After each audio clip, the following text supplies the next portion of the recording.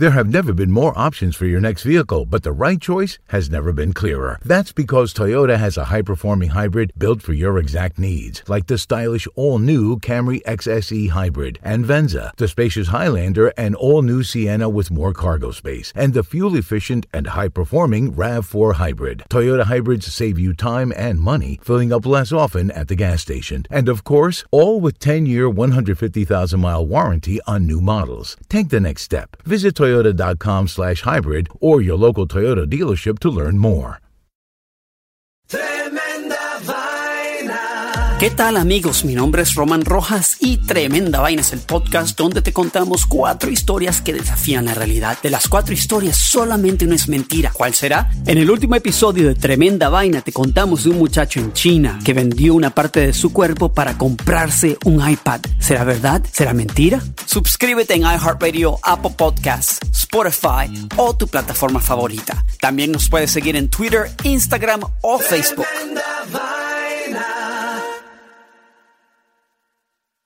El mundo enfrenta una pandemia. Encuentre respuestas y acceda a información veraz y confirmada en el especial de NTN24 sobre coronavirus COVID-19. Escuche los contenidos de NTN24 en su plataforma de podcast favorita.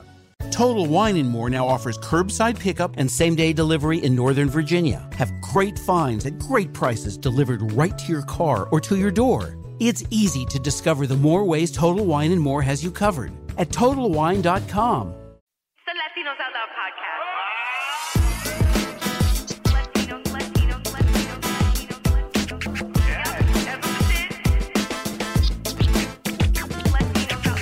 Yo, yo, yo, yo, yo, yo, can you hear me out there in the ocean? Yo. What is this, a siren? Is that the summer siren? What the hell? This is, in case you millennials don't know what that is, that's an old-fashioned car alarm. And That acapella. that was the worst part. That was the worst part of it. ¡Cállate, mamahuevo, con esa vaina! ¡Págate ahí! Apaga la mierda, coño! Yo, that shit was the worst. Yo, that gives me flashbacks because back in the day when I was in high school, I used to visit my grandmother on 174th between Audubon and Amsterdam. Oh, you didn't and see that was the Heights. chop block. That was where New Jersey Drive, the movie's based on that, where they would steal the cars from Jersey, park it on that block. Then you would hear all the alarms. By morning, you just see all these cars on cinder blocks. Oh, yeah. And then by Monday morning, the cops will come around and then they would just take it out. But yo, The good old But days. now Yo. in more, now in more gentrified neighborhoods, like more white people, when they hear those alarms, they'll call like 411, 911, 311? Which one? 311. 611? Which one is it, honey? Which one is it? They actually want like someone to come and stop and do something about it. When everybody who's lived there forever is just like nothing. No, you gotta wait till it magically stops. I'm surprised it's not like it's 2019. There's like not an app that can like override the There the has alarm. to be. You know what I mean? Frank, Just the there's got to silencer. be some kind of fake news or I know, conspiracy about that Frank, shit. when you used to steal cars, what was your secret of Wait, stopping the Mike. car alarms? Bagel. The car alarms, that's easy, man. Well, that's another fake news we'll give, you know. Frank used to like. Was the club an issue for you? Was it like Oh, fuck come on, this that's- shit? Man, he baby broke that steps. shit with his hands. Come on. Because in the commercial, every car thief, once they see the club, they're like, "Let's go to the next car." Did you used to do that? Remember the club to the floor? The shit my that had God. the extension to Yo, the brake? my tia had like a broken one and she didn't even have a key, but she's like, no, because when they see it, they won't get in the car. Trust me. No one's gonna try. It's the ghetto one. It's It's Kloop. a deterrent. It's the Kloop. Oh, man. It's like It's two O's. a country club. Same color though. It's red. Yeah, it was the country club. And the yellow one was the foot. foot brake one. You get that shit at the bodega for $19.99.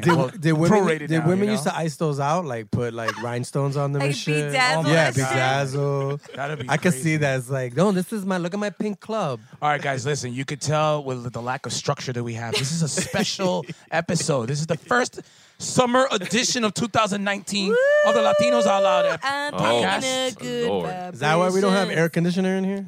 Yeah, summer edition. Are you calling Summer out CJ edition. already? Come on, man. This is going to be a quick episode, right? Because I don't want to be in here with no air and Bagels Oh my pits. God. Yo. No, I'm I'm good. sweating I'm good. in here. I'm, good. Like, I'm not I'm sure- nervous. No, actually, Mike, you're ready for summer because Yeah. if you can't see this at home, Right. but Or wherever you are, because unless you're spying at us in the peephole through the door. man. But Mike right now he has sunglasses, which I thought we only did that for one episode this year. I didn't know that was gonna be bringing it back. It's summer edition, guys. He also has a beach towel draped over him. Wrapped It's around summer his edition. shoulders. I'm in the mood. What do you want? And he's wearing these dorky shorts that also look dorky like. shorts? Oh, I didn't mean to say dorky. He's wearing those shorts Khaki shorts. that also look kind of colorblind, bro. These are not khaki. Is he wearing flip flops too? No, I'm not. I'm wearing my No, his Vans. new Vans. My new Mike Vans. is very free with his flip flops though. How you figure? Because you wear a lot. You're not Everywhere. afraid. You're not afraid to wear. I flip-flops. used to wear flip flops a lot, Right. But then I used to pull my toe muscles Oh, a lot, shit. so I stopped. Everybody here just went like. I know. Everybody Just looked gave like the disgusted look. Like, oh.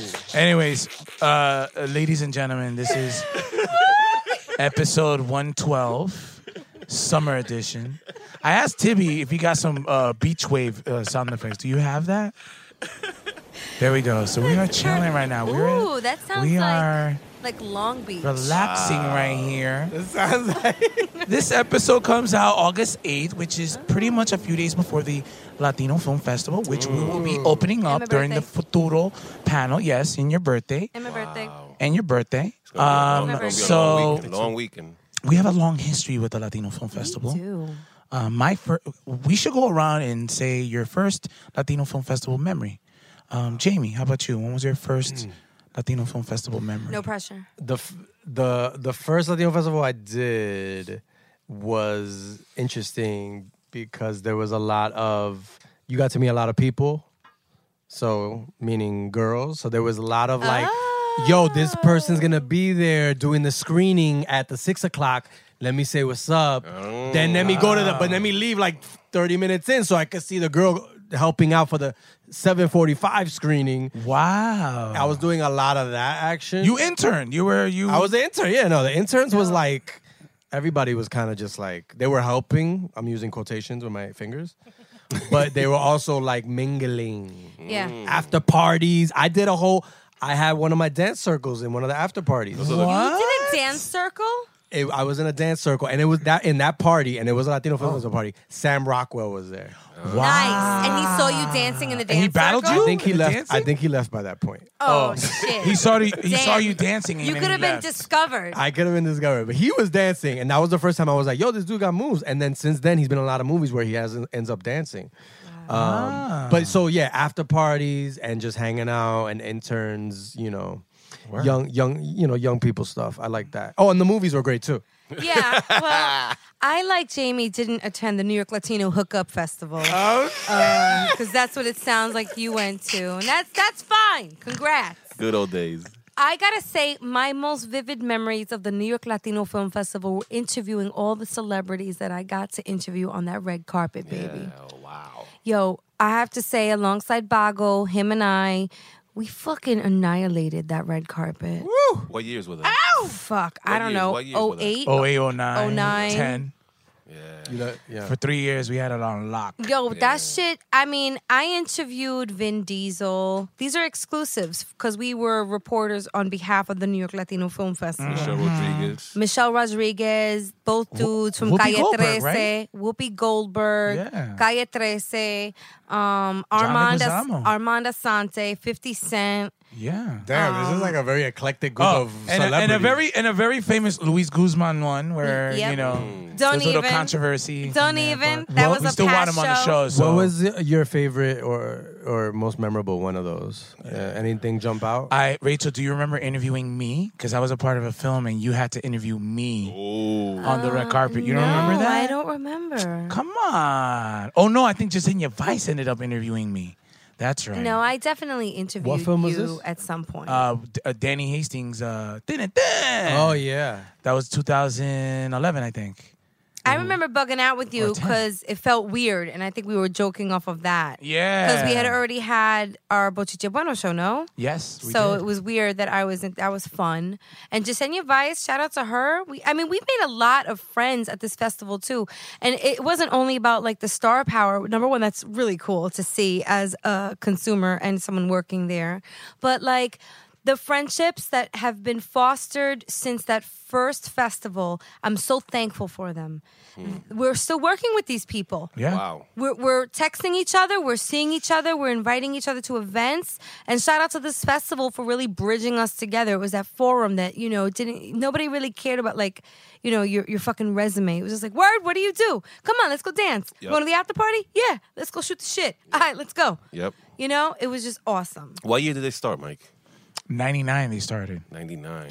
Frank, what about you? What was your Wow. first memory Shit, of the film festival? that's who I was born, I always say. You were born? Oh. Yeah. Born? I mean, The Mike Frank Duke. Nibbs we know today. Was when he was look, Thanks for the I'm gonna give clarification. you guys a little quick rundown. Like, Mike and I met, 2004, 2005? No, we met in 2002. 2002. As soon as I met Mike, Off by 2 years. like the same day I met Mike,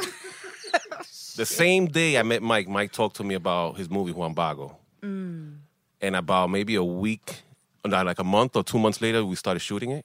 Yeah. Right at the cafe. But funny enough, Frank worked on an HBO project, and I was like hyped on it. And I was like, "Yo, Frank, you want to direct Juan Bago?" He's like, "Yo, no doubt." And then he didn't. Right. Oh.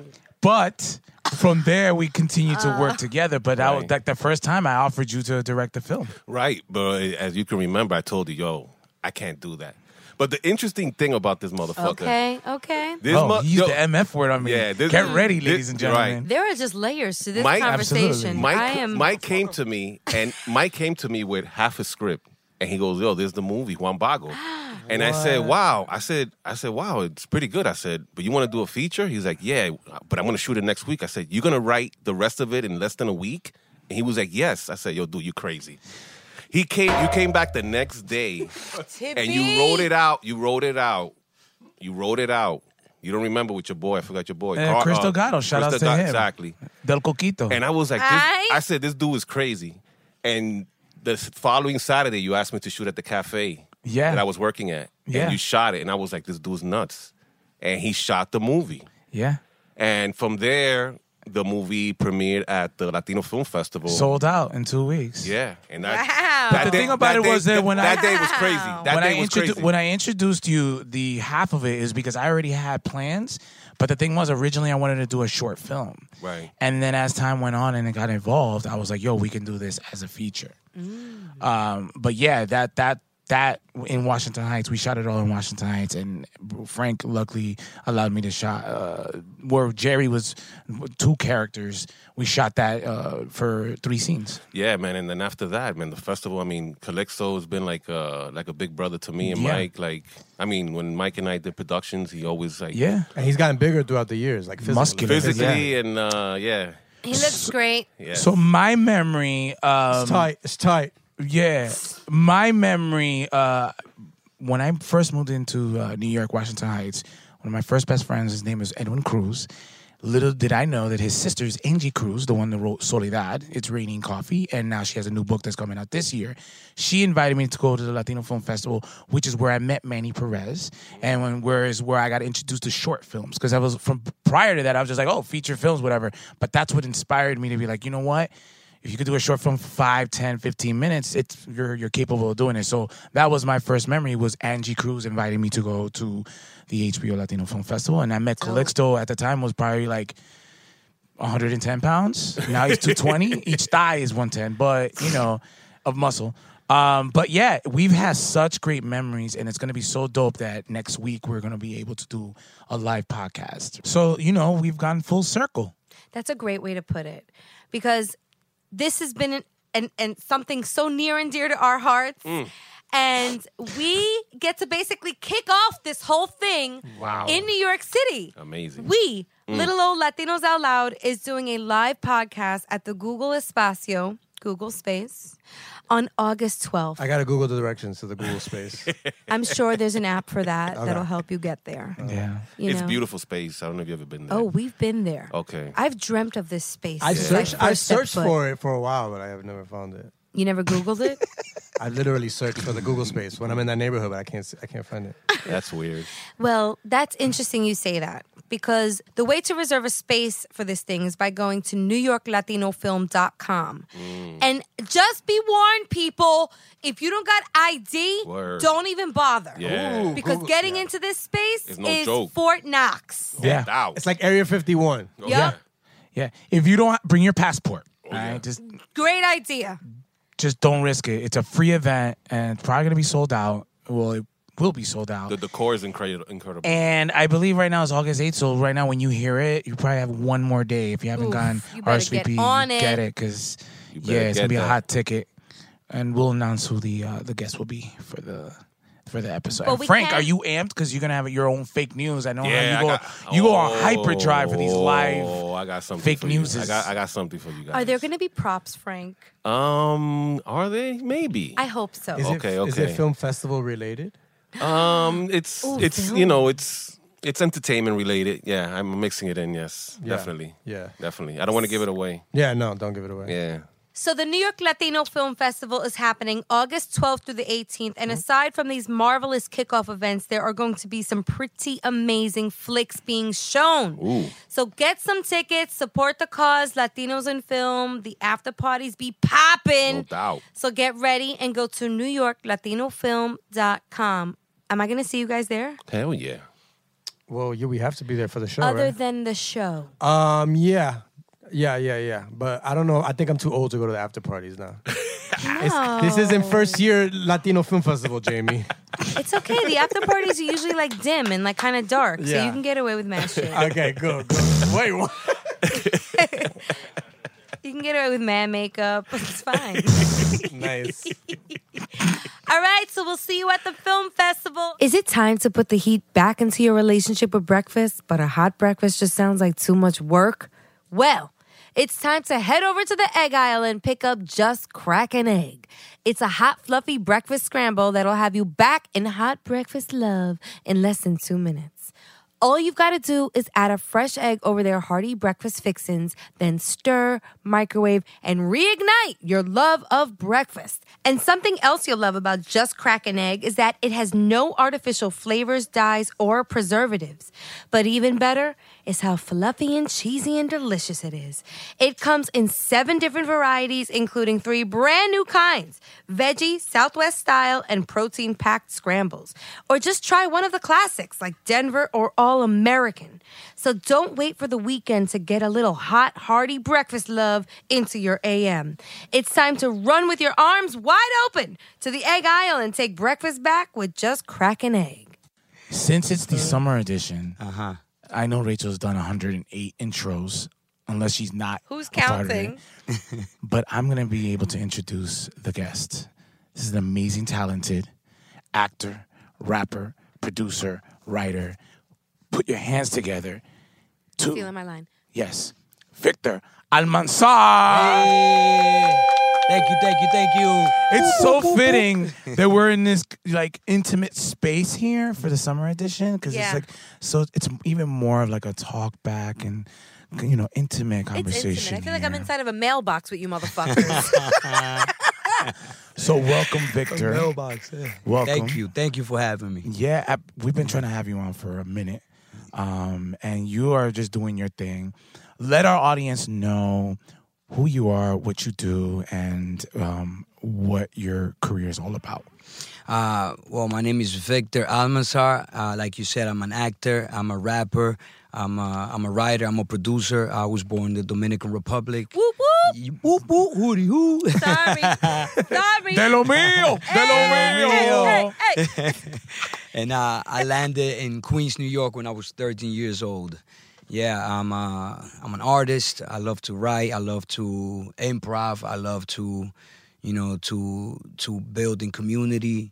And I'm trying to find myself as an activist. Like, what is my voice? What are the things that I'm trying to say? What's, how I'm gonna use my platform whenever I build a strong platform to make a positive change in the world. So yeah. Yeah. That's who I am. Your journey is remarkable. Thank you.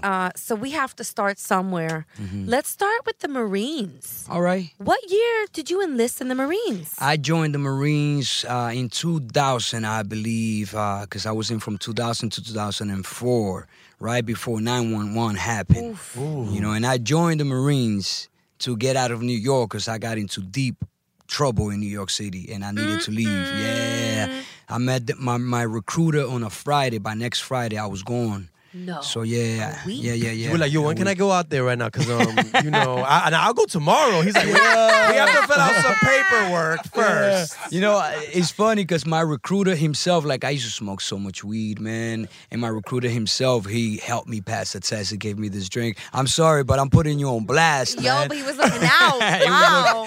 He was looking out, man. He gave me this drink and I drank it, then filled it up with water, drank it again. And I passed the test, the physical test. You know, he told me what to say, and within a week, I was in boot camp. I got there a week late, so I missed orientation and everything.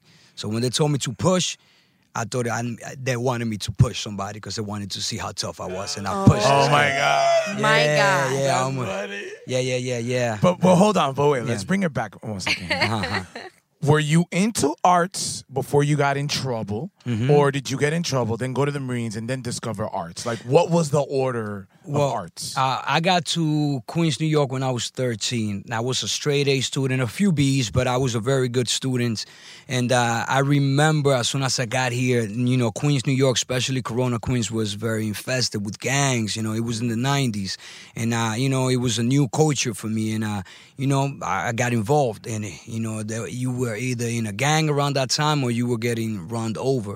And, you know, a bunch of us Dominicans from the island, we got together. There was DP, there was DDP, there was DDS. You know, some of the founders of DP became DDS. And what does DDS stand for? It feels like a Batman name, but it's like Dominican Dark Side. Okay. And the other one, DP, I know, Dominican Power. And what was the third one? DDP, Dominican Don't Play. Oh, you know? Shit. So I have family in different Dominican gangs and stuff still now to this day. But around that time, my brother was one of the founders of DDS, and, you know, I got involved in it. And I got into a lot of trouble. I was in Newton High School, and my father transferred me from that school to a different school, which was the International High School in Long Island City, the first international high school in the United States at the time. And he had a drama program, and I needed to join it, and I thought it was a drama to deal with my everyday drama. I didn't know what drama was. I was gonna say, did you push someone too and shit? It's like, yo, that's the lead actor. Why you pushing him? This is a drama class, right? I'm here to fuck shit up. Wait, you want me to bring drama? I got you. Here we go. Primo, ven acá. We're gonna bring some drama. I'm gonna get an A. I'm gonna get an A in this class. But I thought that's what it was, to deal with my everyday drama. And come to find out, it was a lot of improv. And to me, that was fake, because gangs, you know, you had to be real. And my teacher had me do this improv, and I was the father waiting for my son. And I didn't want him to call me again.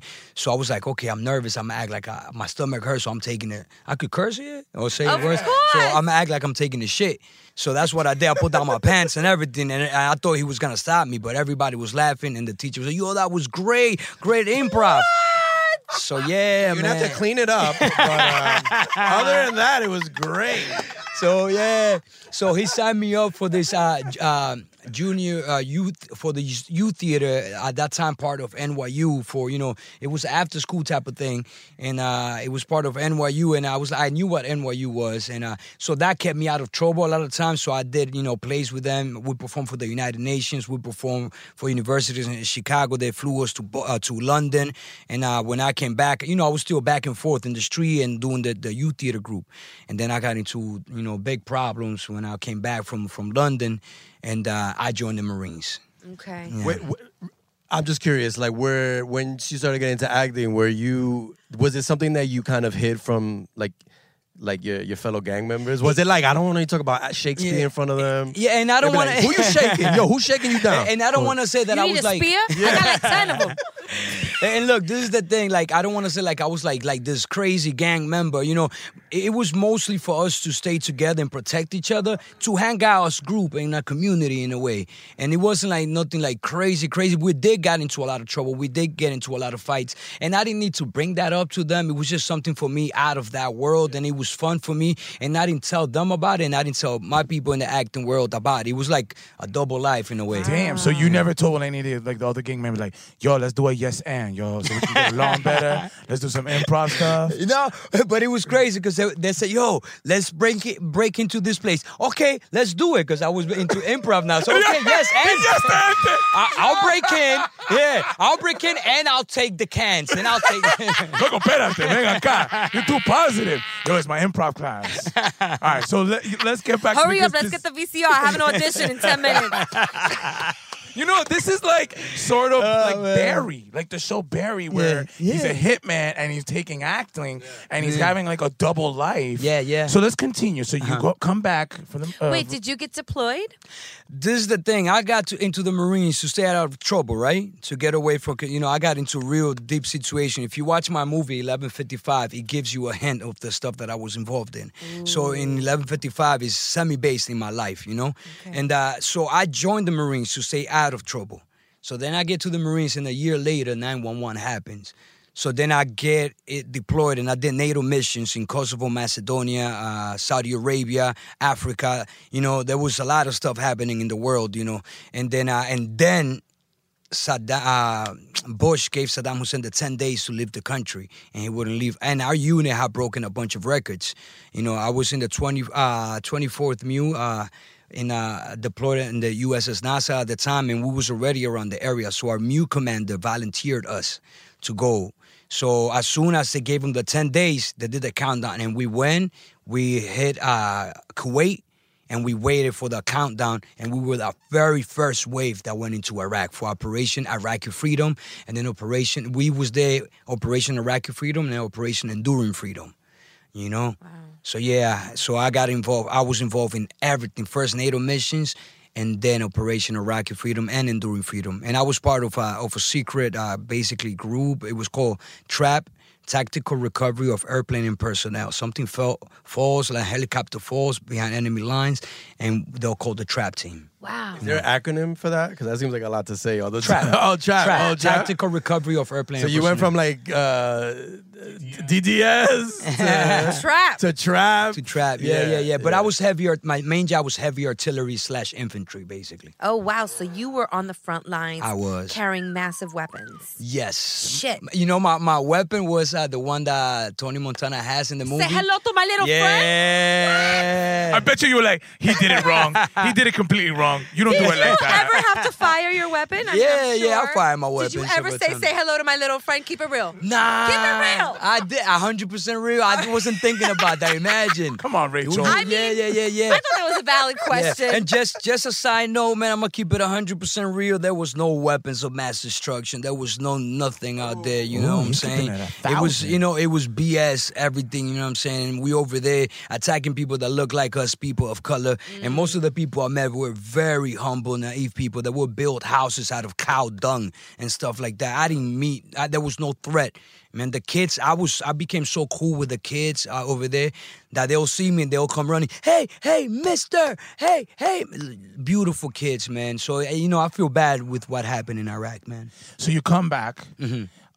Tell us then that part of the journey. So you come back. I come back from Iraq and everything, and I didn't want to do nothing. I didn't want to work. I didn't want to do nothing. I wanted to take a rest because heavy artillery is the hardest job in the Marines, not in the Army, the Air Force. In the Marines itself is the hardest job, plus everything that I was attached to. So I didn't want to do nothing for a while, but then the youth theater group calls me up. We heard you was back. Why don't you become an actor teacher with us? It's like, yo, I was at war. I'm not an actor. And they were like, yeah, it's like riding a bike. You never forget. So I went and auditioned. They gave me the job. Awesome. But then I landed back in the same hood that I was before.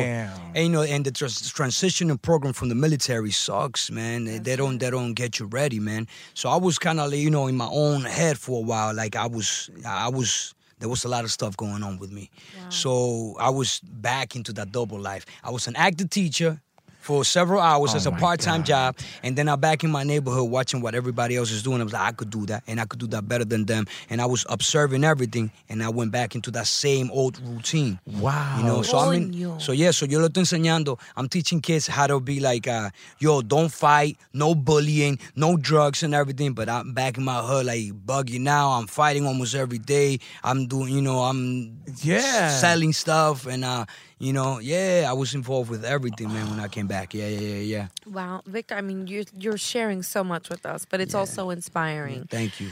So then, I mean, tell us what happens in the next chapter. So then this is what happened. So I get into a lot of trouble again. It kind of history repeating itself.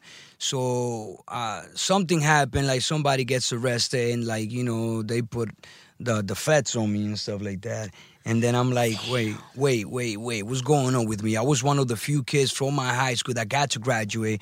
I was one of the few kids from the unit that I was in that became a sergeant on the 4 years, which is unheard of. Because I'm also smart. Like, I was reading the equal opportunity rights, and when somebody wanted to write me up, I wouldn't let it happen. I would request mass, and I would fight it. So I was one of the few that became a sergeant on the 4 years. I came back and everything, and then I was, like hurting myself.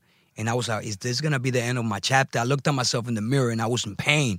And I didn't understand where this pain was coming from. And I put like this big bullseye, yeah. El bullseye on me.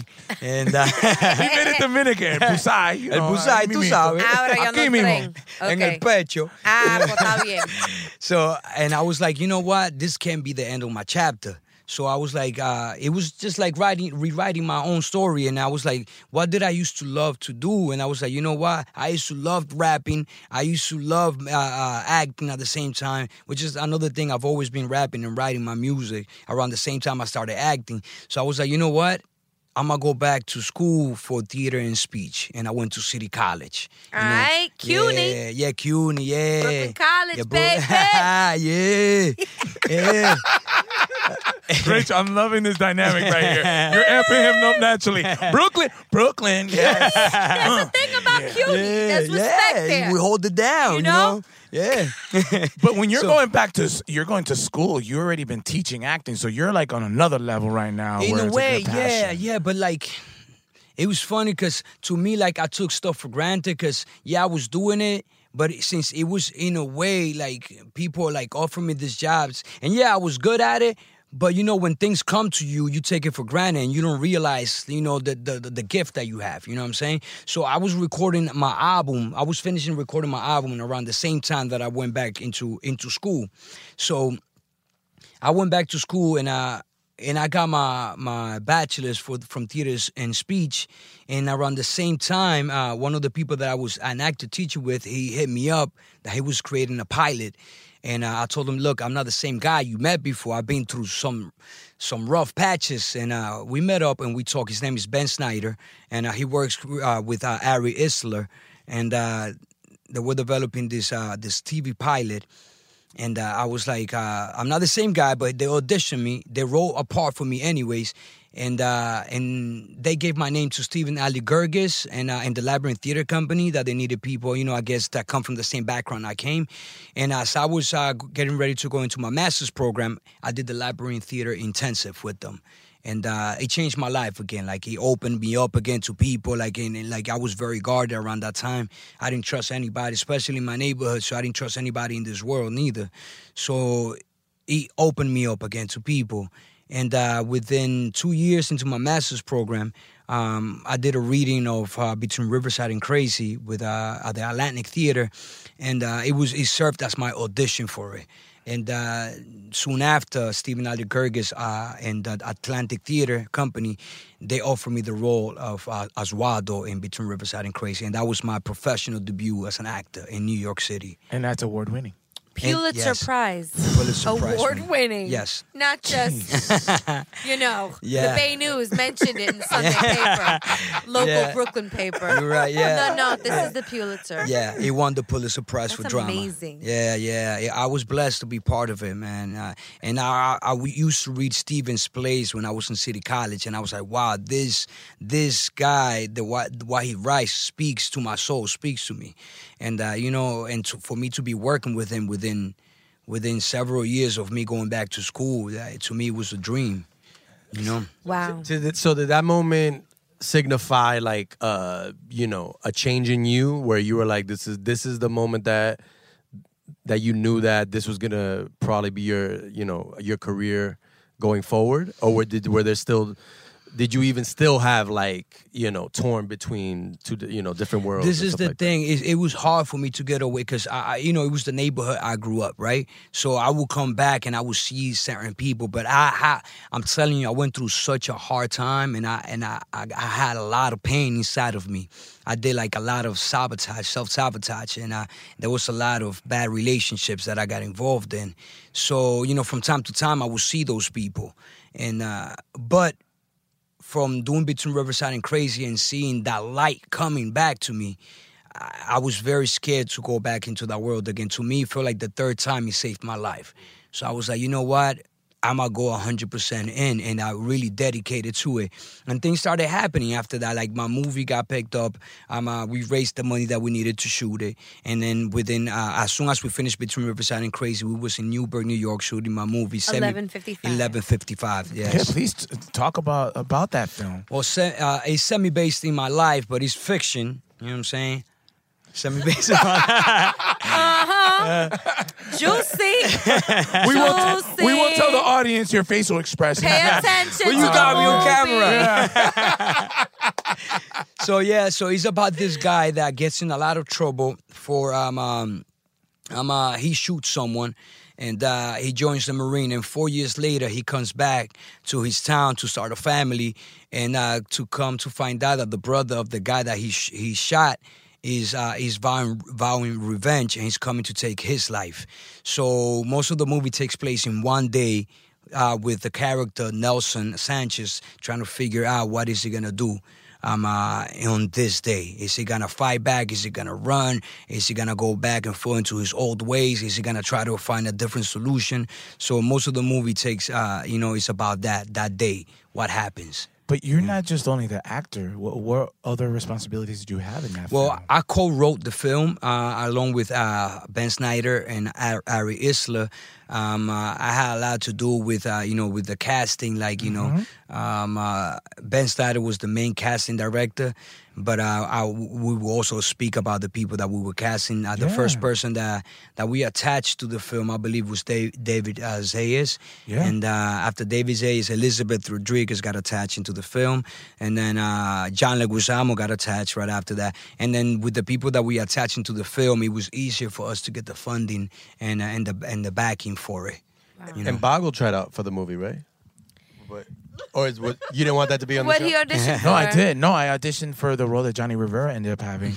But me, like seeing the film and like reading the parts of it, it was like very impressive that, I mean, like, again, your journey, but it's like for you to be able to be involved and do a feature film like that, that shows a lot of drive there, because a lot of people will be in the industry and they don't have that opportunity. But for you to do that, that's freaking amazing, man. Thank you, appreciate it. it. And that cast was amazing too. Yeah, man. So you go through that experience with 11:55, which you can right now, you can download, you can watch it. What's next? Do you want to do another feature? Like, you've done the theater, you're on television. Can you explain what you want to do? Like, do you want to get back into another film? Yeah, I do, and I've been developing myself more and more as a writer. I've been taking classes. I've been like picking Ben Snyder's brain about how to develop the structure of writing. I have the dialogue, I have the scenes, I have the improv behind it, but I wanted to learn the structure of developing like a film, a feature film or a short film or a TV pilot. So I've been learning a lot from it. And I've been writing my own little short films and TV pilots. Right now, the first pilot that I ever auditioned for with Ben Snyder, it got picked up by WB. Right? Nice. Awesome. So yeah, and I wrote, I co-wrote 2 of the episodes, which I'm gonna be starting those 2 episodes as well. Jesus. Congrats, yo. Thank you. Damn And hustler. but now WB is trying to partner up with another big entity to see, to give it more of a push. So we're waiting to see what it is. We already had the green light from WB, but now we're waiting to see who we partner up with. This is meant to be because you have 3 actors in this room. So I Yes. think we could probably be in both of the episodes that you wrote. Let's do We'll it. talk offline. Do you have any advice that you take with you during auditions Good that help question. you? I like That helped me. That helped this you is the kinda- thing. Like you see, guys see like the ones that I got, right? But you go into so many auditions and you barely get anything. You guys as actors, you guys know. But the ones that I've gotten, like it's funny. Like I've been very relaxed in the room and so not that I don't care about the roles, but like I let myself, feel like what. If it's meant to be, it's meant to be. If I don't get it, I don't get it. But then I go and that kind of relieves the stress. What I do before auditions, me, myself, like you guys know this, like I read the script so many times and then I read it at nighttime before I go to sleep. And it's funny because I wake up so many times during the night and I go through my lines. When I can go to sleep, and I fall asleep again.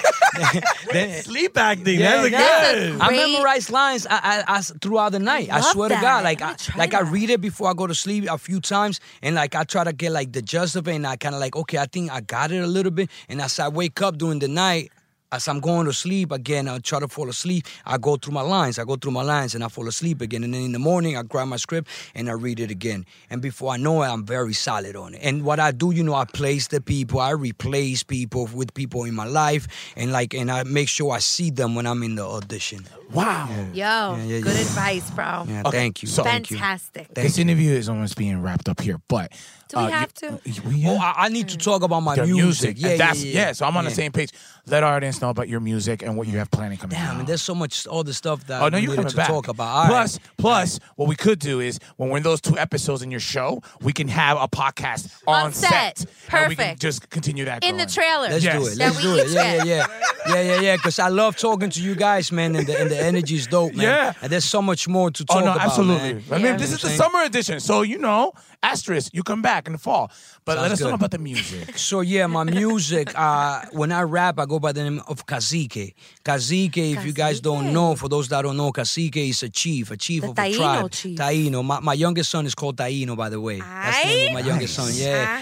Aight. So yeah, Cacique. I name myself Cacique because I really believe in my heart that like I am a descendant of those chiefs, of those princes and princes and kings and queens of the islands, and I believe that I'm here for a higher purpose. So I'm a chief. I'm here. I went through the experiences that I went through in order to lead my people into a better place in a way. So when I rap, I go by the name of Cacique. I talk about a lot of social issues, but I also talk about a lot of fun stuff. My next single that I'm gonna drop, most of my music talks about social issues, but I also have a lot of fun tracks. The one that I'm releasing on August 2nd is called Twist on Your Hips, and it's a summer joint. That's why I decided to drop this one first. So, to let people know, it's a fun vibe. And areito in Cacique means a party, Yeah. So, in Taíno means a party. So it's a fun time in the summer. And then right after that, I'm a drop in the fall a track name called "Let My People Go," which has to do with DACA, what's happening with the immigration stuff, and I talk about the prison system and immigration on that one, and it's a dope, strong track. All right, my last question to our audience. Give us some inspiration. Like, let people know out there are striving actors, some advice from your experience and what you've gone through. One, don't stop. Don't stop, because there's going to be days where you're going to be like, yo, do I really got it? But you got it inside of you. There's a light inside of you. And use your struggles as fuel to push forward. Create. There's only one you. There's a lot of experiences that nobody knows. There's only one heart that nobody knows inside of you. So tell your experience, your point of view. Don't let nobody else tell your experiences.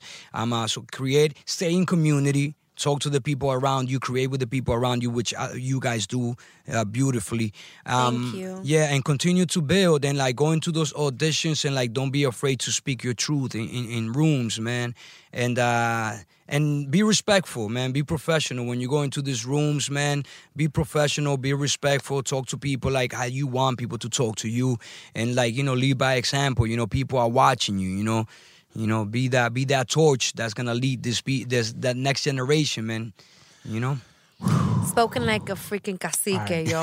Thank you. Word up, yo. Thank you. So since this is the summer edition, we're gonna do the Que Lo What, which is where you could tell our listeners where to find you and what stuff is coming out. Got it. So you could find me for my acting in www.victoralmanzar.com. For my music, you can find me in www.cazique1, the number 1, CAZIKE, cazique1.com. And in Instagram, @Almanzar_Cazique or Cazique1. Empire, you could see me in season 2, Power season 5, which just passed. I'm 11:55 in all digital outlets, and we are creating new content, and hopefully you could see me doing some skits with Juan Bago and the team of LOL. No doubt. Listen, one more time for Victor, yo. Thank you. Awesome. And I'll be back here on the 4th. Yes. Yo, you are. We have a lot more to talk about. Yeah. We have unfinished business. Absolutely. All right, you guys, it's that time of the show for a Que Lo Que Quickie. Yeah. You guys, she is a filmmaker, producer, and writer from New York City. Please put your hands together for Diana Peralta. Welcome, girl. Thank you so much for having me. Thanks this is for so coming. much fun. Well, listen, we've heard a lot about your project. Awesome. First is when we had D Nasty and Sasha Mercy, and they talked about the film. They were on the show. Yes, I heard. Then a couple of weeks ago, we had a couple of the people that work for the Los Angeles Latino Film Festival, and they talked about your film. So we felt it was fitting to have you, the actual filmmaker. We needed the source. The source. So before anything, let us know about your career and how you got to the point where you actually did the film. Sure. So I've been obsessed with movies since I was a little kid. What I tell people is my parents' version of church, even if we did go to church, was church in the morning, bagels for lunch, and we went to the movies every Sunday. So they instilled my movie obsession in me. Horror, sci-fi, anything I can get my eyes on. It was my life when I was a kid.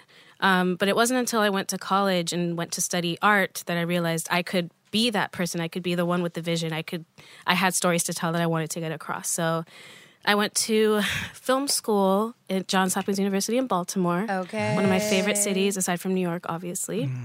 And it was this awesome experimental film program. I learned how to shoot on 16 millimeter, which is really rare these days, and just kind of had my experimental film years. And here I am now. Although for the last 10 years, I've been a bit of a corporate sellout working in advertising, which has been a good experience. I've been producing like beauty and campaign. But this is the first time I've dedicated to my own art and working on my own film, which has been super exciting. Yeah. Nice. Was there anyone that you were related to that was into film, or was it just you that? Besides like just personally, my family being obsessed with films and having the experience of going to the movies, all my family are doctors and scientists. I'm like the first filmmaker in my family. Creative? Yeah, first creative along with my sisters. We kind of broke the doctor mode and we're like, hey, let's do whatever we want. We're in New York. We're inspired. Let's just focus on art, which was... Yeah. We got support from my family to do it, but it's definitely, we went left field from everybody else. I'm thinking there has to be one family member that's like, oh, really? Like movies and stuff. Medical school is a little bit more. What about being a lawyer? Yeah. At least a dentist? I mean, consider that. What about a proctologist? Gynecologist? Yeah. ¿Qué película? ¿Tú no ves los Sanky Panky y toda esa película ahí? ¿Qué tú quieres con película? ¿Tú no viste así? I'm curious, what was your favorite movie kind of growing up? Oh my God. So It was crazy. I was just talking about this with a friend the other day. I grew up obsessed with horror films. I don't know why. I guess I was a dark kid, maybe.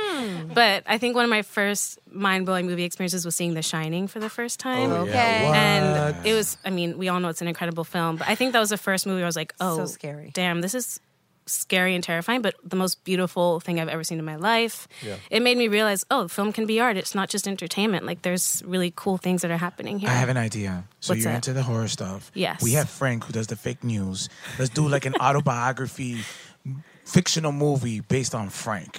Ooh. And it'll be called like Fake Frank? I don't know, something like Fake that. Frank. Fake Frank. Okay. You know what's really interesting about your career paths, because it sounds like you have multiple, is that like, you know, you went that college route. You have a grounded job. It sounds like for Revlon. Yeah. I'm still And- working there today. I don't want to put the brand on blast, but an iconic brand like Revlon, and you're pursuing your passion, which, you know, who knows, may just override Yeah. your gig at Revlon one day. I hope so. I mean, that's the dream. I would love to, like you guys are doing, dedicate myself to my passion and my art. And we all have to be practical. We all have to have our day jobs. But the dream is for, you know, my art to be my focus at some point. Hopefully soon. And I feel like it's happening a lot more sooner than I was expecting. So that's really exciting. Awesome. So can you tell us a little bit the thought process behind doing that short documentary you did? Absolutely. So I was asked to produce a documentary for the Venice Biennale because the Dominican Republic was being premiered in the Pavilion for Architecture.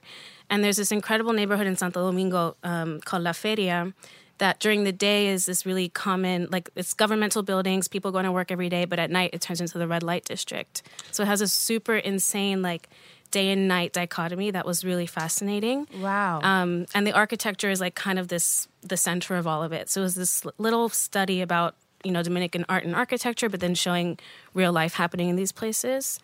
So I worked with a director and I produced it, but it was my first time just kind of being thrown into this crazy environment. We're like, hey, just go to DR for a week and go like befriend some sex workers and see what they have to say. Oh my God. I was like literally walking around the street at 1 a.m. Like men were trying to pick me up. It was the most sketchy experience of my life, but it was so humanizing. And I like got to meet so many wonderful women. And I realized in that moment, oh, people get comfortable with me. I can get people talking about their stories. And this is something I should try to do more often. Did any Dominican man say like, "Trae la cámara, ven, con ella"? Seriously. And I was wearing like, you guys are in production. Like I was wearing my hoodie and sneakers, not looking my best. And still people were like catcalling me in the street, opening their doors. It was terrible. Oh yeah. Oh my God. Ven acá. Like it was crazy.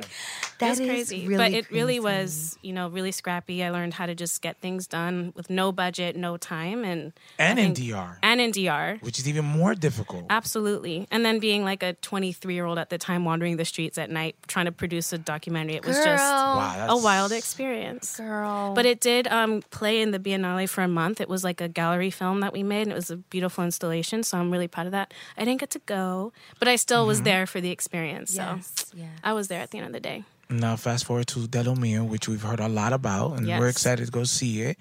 Tell us about what the movie's about, and how did you come up with the idea? Oh, of course. So, long story short, the film is about two Dominican New York sisters who go back to DR after a long time of not being there to reunite with their estranged brother Dante because their father recently passed away, and they're kind of reuniting to clean out their childhood home. So kind of in the process, these siblings have this beautiful reunion. They love each other. They're happy. But while they're stuck in this house together, going through this kind of difficult physical and mental process, they kind of start breaking down and fighting and kind of rehashing up things that they didn't deal with as children, like the resentment of Dante being left behind in DR and the girls living their like seemingly perfect life in New York. And they're just kind of forced to confront that for the first time as adults. That is real. Wow. Yeah, it's That heavy, is- but real. You guys know Dee and Sasha are the most like beautiful, hilarious women. So it was Shout really out to important Dee to me. Nasty and Oh my Sasha God. Mercy. Incredible women who took a chance on me as a first-time filmmaker and as a person who literally DM'd them and was like, "Hey, want to come meet at DR to shoot a movie?" Like, can you imagine? I don't know. Was it tough to rein them in because they were talking about how sometimes they felt like their comedic selves were trying to come out in certain serious scenes, and it was hard for them to hold back sometimes. So was it a challenge to kind of, navigate them to the right kind of, acting choices? For sure. And the girls are incredible comedians and do really awesome shorts that got me really into them. But film is a totally different medium. And like going from Instagram or going from YouTube videos to a feature film that's shot with one camera over a few weeks, it's definitely a different approach.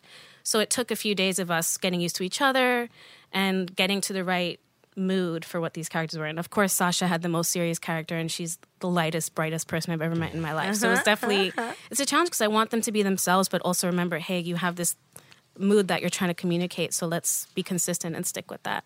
So they would always fight with me on that, but we got it together at the end. I just think it's so amazing the topic you pick, because it's like a lot of times we talk about growth for doing films in DR or here as Dominican filmmakers, but to talk about that type of topic is beautiful, because we do have to expand the narrative that we have as Dominican filmmakers, but I think that's really beautiful that you did that, and I think that that's something that a lot of Dominicans can relate to. So absolutely, that was dope. Yeah, and it was really personal for me because I shot it in my grandmother's home. She passed away a few months before filming. Oh, so all of the objects, all of the locations were super tied to my family. And the house is going to be bulldozed shortly. So I knew I had almost no time to do this film. So me and my sister, Michelle, as my co-producer, we were like, you know what? We got to quit our jobs. We got to dedicate to getting this thing done. Otherwise, we're going to miss our chance. And this location that inspired the story is going to be gone. So it felt extremely personal and difficult to be vulnerable that way and share that. But then seeing people react, everyone's been relating. Dominicans, every type of Latino that's out there. Anyone, exactly, who's in a family. We all deal with that loss. We all deal with that conflict. So it's been amazing seeing all different types of people relate to it. I remember seeing Dee and Sasha's IG story when they were out there. That house is beautiful. Thank you. It's huge. Yeah, it's really big. And it's a house that my grandparents built from scratch. They're both from the Campo. They moved to Santiago. They taught themselves. They became educated. They became doctors and kind of built this life. So it's been such an honor. And I was sent there in summers growing up. And it just was beautiful and inspiring to be in a location like that. Even though we had no power or electricity most of the time. We were just talking about that. That's just the way it is down there. I cannot wait to see this film, which is going to be a reality for me because I'm going to see it at the New York Latino Film Festival. When is that taking place? Let everybody know. Oh, my God. So it's coming out New York HBO Latino Film Festival, Saturday, August 17th at 6 p.m. You all better be there. I need my people there. We're gonna celebrate. We're gonna laugh, cry together. It's gonna be great. And I just want that theater to be full of love and energy. So you got to come through. Awesome. And before we go, we have a lot of young aspiring filmmakers, actors. But as far as like actually deciding to do a feature film is a big step, right? And a lot of people just, maybe I'll do a short, maybe I'll do a little sketch online. Like, do you have any advice for someone who's like, maybe I want this story that I have inside me that maybe I should make it a feature? Any advice for those people? Absolutely. I would say trust your gut. For me, it was kind of a logistical thing. It's like, if I'm going to fly this whole crew and cast on a DR, I'm going to spend the money and invest in doing that. Why not shoot a feature? Why am I going to limit myself to a short when I'm already there? Like, let's just get as much recorded as we can, get as much narrative as we can. So I made that call, and I kind of cheated the system because I'd never directed a short before. But I would say, like, if you believe in your story and you know it has to be told, commit and dedicate as much of yourself to it as you can. And if a short is what you end up with, that's beautiful. That's a work of art as well. But if you can make that feature, just do it. And don't let the rules tell you that you can't, even if you're a first-timer. Yeah. Wow. Great advice. Yes. Just trust yourself, basically. I love that. Yeah. Let everybody know where they can follow you because it sounds like you've got some wisdom to share. Of course. So I'm on Instagram. My Instagram handle is Samambaia, which I can spell as SAMAMBAIA. You can find me there. I post about the film regularly, just my life. You get to see my sisters, the girls, Sasha and Dee sometimes. So follow me. All right. Well, thank you, Diana Peralta. Thank you so much. De Lo Mío. Check it out in the New York Latino Film Festival next week. All right. It's the wrap of the episode. Thank you to all the listeners. Please continue to leave us reviews. Follow us at We Are Latinos Out Loud. On that note, we out!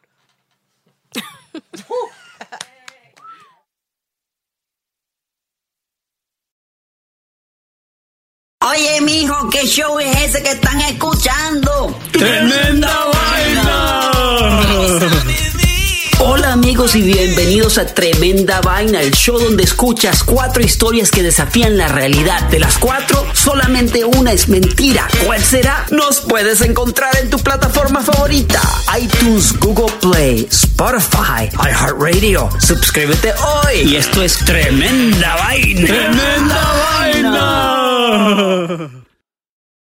There have never been more options for your next vehicle, but the right choice has never been clearer. That's because Toyota has a high-performing hybrid built for your exact needs, like the stylish all-new Camry XSE Hybrid and Venza, the spacious Highlander and all-new Sienna with more cargo space, and the fuel-efficient and high-performing RAV4 Hybrid. Toyota hybrids save you time and money, filling up less often at the gas station. And of course, all with 10-year, 150,000-mile warranty on new models. Take the next step. Visit Toyota.com/hybrid or your local Toyota dealership to learn more.